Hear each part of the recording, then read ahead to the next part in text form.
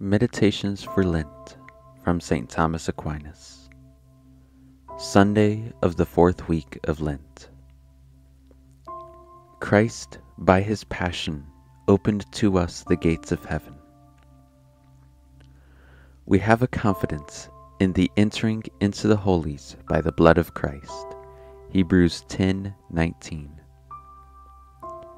The closing of a gate is an obstacle hindering men's entrance. Now men are hindered from entrance into the heavenly kingdom by sin, for as Isaiah says, "It shall be called the holy way, the unclean shall not pass over it."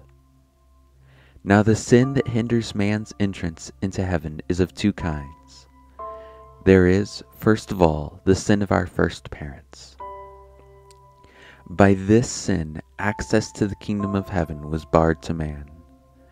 We read in Genesis that after the sin of our first parents, God placed before the paradise of pleasure cherubims and a flaming sword, turning every way to keep the way of the tree of life.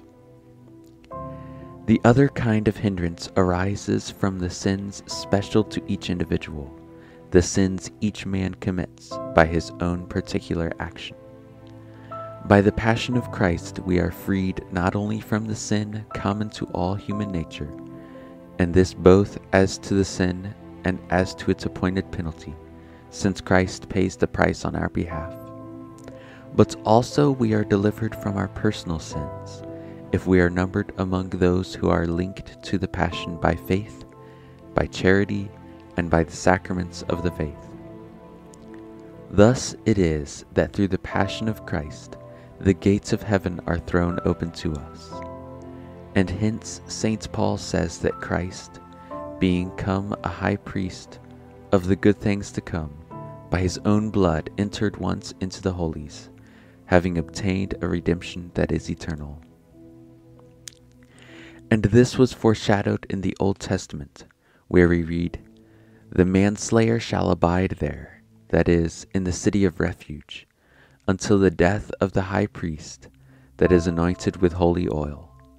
And after he is dead, then shall the manslayer return to his own country." The Holy Fathers, who, before the coming of Christ, wrought works of justice, earned their entrance into heaven through faith in the passion of Christ, as is written, "The saints by faith conquered kingdoms, wrought justice."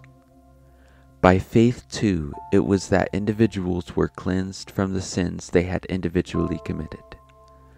But faith or goodness, no matter who the person was that possessed it, was not enough to be able to move the hindrance created by the guilty state of the whole human creation. This hindrance was only removed at the price of the blood of Christ, and therefore, before the passion of Christ, no one could enter the heavenly kingdom to obtain that eternal happiness that consists in the full enjoyment of God. Christ, by his passion, merited for us an entrance into heaven, and removed what stood in our way. By his ascension, however, he, as it were, put mankind in possession of heaven, and therefore it is that he ascended, opening the way before them.